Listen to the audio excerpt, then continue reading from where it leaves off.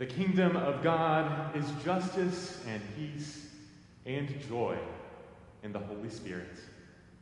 Come, Lord, and open in us the gates of your kingdom. Amen. Good morning. We were so honored to have with us earlier Sally Yates speaking on the topic of faith in the city, justice in America. And we are grateful for her generosity in sharing her wisdom and insight as we grapple with what it means to be an imperfect people pursuing a more perfect union with one another and with God. The God of the Bible is indeed a God of justice. And this God is also a God of joy. So today I want to spend some time considering the relationship between the two, which we don't always readily associate necessarily. We often speak of the work of justice, the struggle for justice, the dream of justice for all. Yes, the long road to justice is laden with disappointments and setbacks. This we know. But what about the joy of justice? Sometimes we forget. But just look at our tradition and you'll find countless examples. Look to Mary, for one. After she says yes to the angel Gabriel, she sings God's song of justice for the world. My soul magnifies the Lord, my spirit rejoices in God my Savior. Why? Because in this infant King Jesus, God has and will cast down the mighty from their thrones while lifting up the lowly. God has filled the hungry with good things and sent the rich empty away. Our poor and frightened teenage mother of God demonstrates that joy isn't meant to be an auxiliary add-on, a luxurious extra for those with the time or the privilege. It goes beyond mere happiness and superficial comfort, and joy is not a guilty pleasure to distract us from our real Christian vocation. No, in the economy of God's kingdom, joy is justice's fuel, companion, and product. It is an indispensable course in the feast of God's liberation, and it is a fundamental element to our practice of faith. The dance of justice and joy mingled together has no better model in our city of Atlanta than the annual Pride Parade, whose 50th anniversary, though digital, we mark today. A euphoric celebration of love and color, acceptance and diversity. It is one of joy and justice marching through the streets, a victory march for love even before the war is won. Year in and year out, laughing and singing for so many decades now, through the tears of AIDS and the years of discrimination, the denial of the right to marry, and the fight for equality in which this church, all saints, so courageously took part.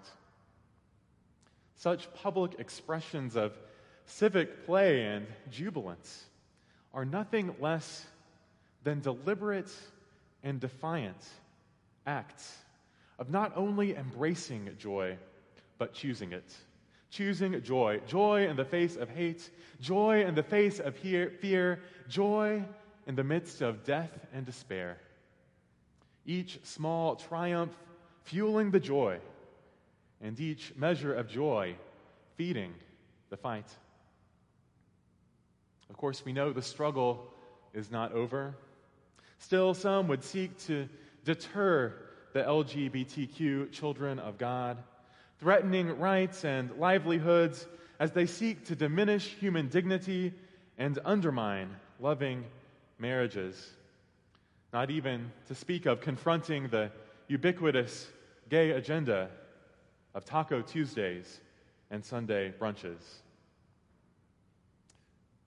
On a serious note, inasmuch as none of us are free until all of us are free, we know that the struggle for God's kingdom of justice and peace persists daily as a reality for so many who contend with the crushing weight of poverty, racism, oppression, and prejudices, as we all are contending with partisan political animosity that threatens the fabric of our democracy and a global pandemic that has exposed and exacerbated all of the above. It's almost laughably naive. It is laughably naive. How can we possibly choose joy with any seriousness or credibility? Paul knew about joy, a theme throughout Philippians which reaches its powerful climax this morning. And Paul was anything but naive, well acquainted with struggle, persecution, and isolation, even from jail. He articulates a joy overflowing from connections forged with his beloved community in Philippi. He greets them saying, "Therefore, my siblings, you whom I love and long for, my joy and my crown." Like many of his other writings, this one is infused with Greco-Roman athletic imagery. The crown he speaks of is an allusion to the woven victory wreaths placed upon the heads of champions. Primarily, though, a symbol not of individual esteem, but of pride for the whole city from which the victor hailed. Thus, Paul is rejoicing and exhorting them to maintain their spirit of unity and togetherness in community, which is itself an incubator for collective joy. In athletic terms, he is reminding them that they are literally on the same team in the fight for God's kingdom come on earth, in the fight for the city of God. In this divisive election season, Democrats and Republicans, progressives and conservatives alike, you and I, are called to remember that we are on the same team as we follow the one Lord, Jesus Christ. And as we follow him with discernment, determination, and humility towards our common destiny, I believe that in matters of ultimate consequence, we will find that we indeed share more in common than we have differences. So let's not get tripped up, my friends. Let's not let pettiness or misunderstanding steal our joy. There is too much at stake to major in the minors while the world is on fire. And it's too easy to get tripped up, bogged down, and turned around if we are not careful. Sure, we'll have our disputes. The church at Philippi did. We have few details about the women named at the beginning, Euodia and Syntyche, but we know that they were leaders, and we can ascertain that they were having a tiff. It must have been troubling, for Paul makes a point to address it, and he does so brilliantly. This is where I believe God has a word for us today. Paul writes, "I urge Euodia and I urge Syntyche to be of the same mind in the Lord." Then, right in verse 7, and if we were in a Baptist church, I might have you take out your Bibles and put your finger right there. There in verse 7, Paul pivots. He says, "Yes. And I ask you to help these women, for they are my partners in the struggle for the gospel, my co-workers." The Greek renders it something like my co-competitors, my teammates. So don't get stuck in pettiness, stubbornness, or cynicism, and don't reduce these faithful women to a problem. Help them. Help them. And for God's sake, don't get stuck. Don't miss it. Read it again. With two words, he shifts the focus from all that's wrong in their world to everything that's right, as he urges the community towards unity and joy restored. He does it with two words: yes and. Watch out, Tina Fey. The Apostle Paul was ahead of his time. Yes, and actors will tell you is the first rule of improv. And it's a rule applicable to life. It's an attitude of openness over and against a yes, but, no, but, either, or world. Yes, and. In the world of acting, to say yes is to accept and establish reality, and to say and is to make a fearless contribution. It doesn't mean that you never say no. It doesn't necessarily mean you literally use the words yes and.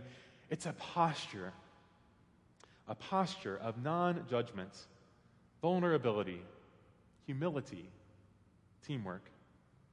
It's a willingness to let go of our egos and outcomes and to share control of the story, the stage, and the spotlight.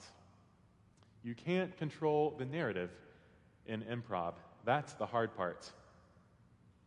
And especially during this season of pandemic, when we are all improvising all the time, making up school and church and family and work as we go, I believe that yes and can actually transform our lives, opening ourselves to genuine hope and new possibilities. As we're faced with new and changing realities every day, every hour, yes and can steer us back to rejoicing in God and save us from getting stuck in ourselves. It can realign and reorient us to God's kingdom of justice and joy, transforming our anxieties, both founded and baseless, into fervent prayers to the God who is sovereign over all. It's not about gullibly accepting untruths or inhabiting a toxic cotton candy positivity. No, it's about recognizing the opportunity in every little passing moment and in each human encounter to let go of something I'm holding on to so that I might receive something new, so that I might know God's often surprising joy anew. Yes, and can also transform our communal life. You see, if the God of the Bible is a God of justice, the tricky thing is we will find very mixed messages about what that justice looks like. It turns out America is not the only place with competing visions of justice. Just in today's scriptures, our reading from Exodus presents God as a faithful and reasonable negotiator whom Moses convinces to change his mind about destroying the idolatrous nation Israel. Contrast this to the tyrant king in Matthew, hell-bent on filling the hall for his son's wedding banquet. When the A-list guests decline the invitation, he becomes so enraged as to burn down the town, save for a few lucky new chosen guests forced to feast amidst the flames of wrath.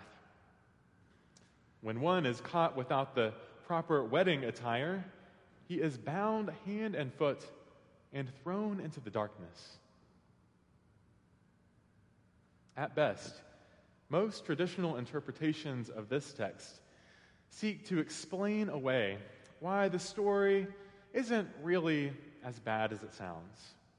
Maybe the robe is a symbol of our baptism or our righteousness through Christ. But it's a stretch.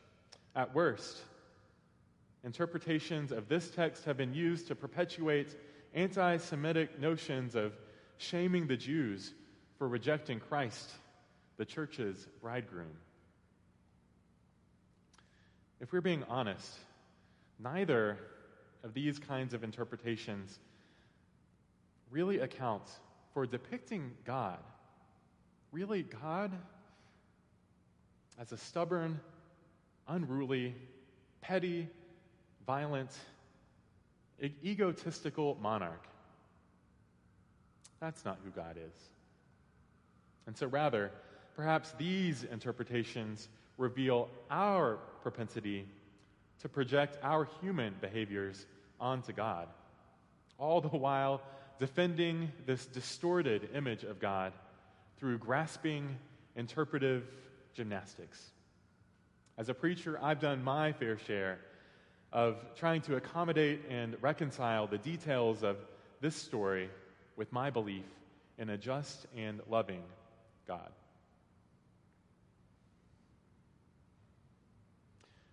But my consideration of the text this time caused me to ask,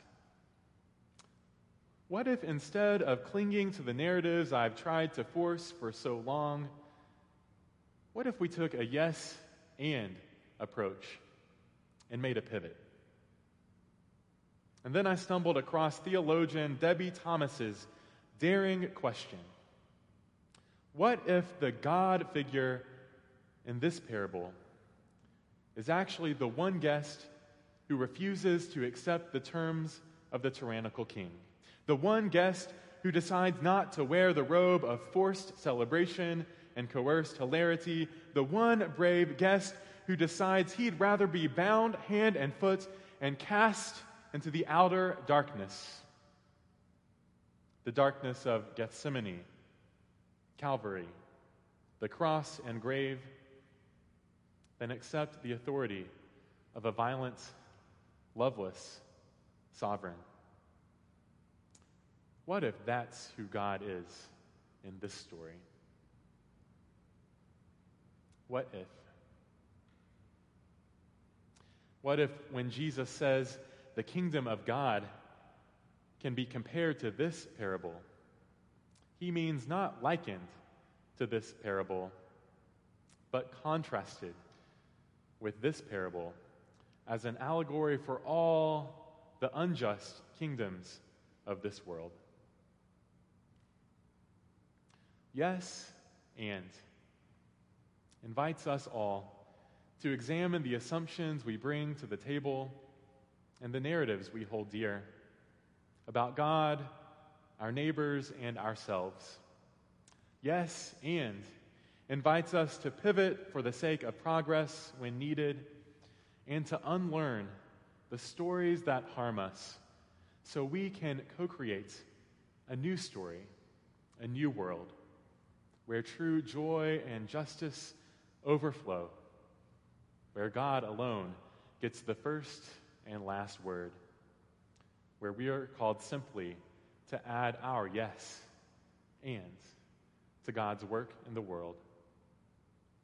So, yes, these are dark, difficult, unprecedented times.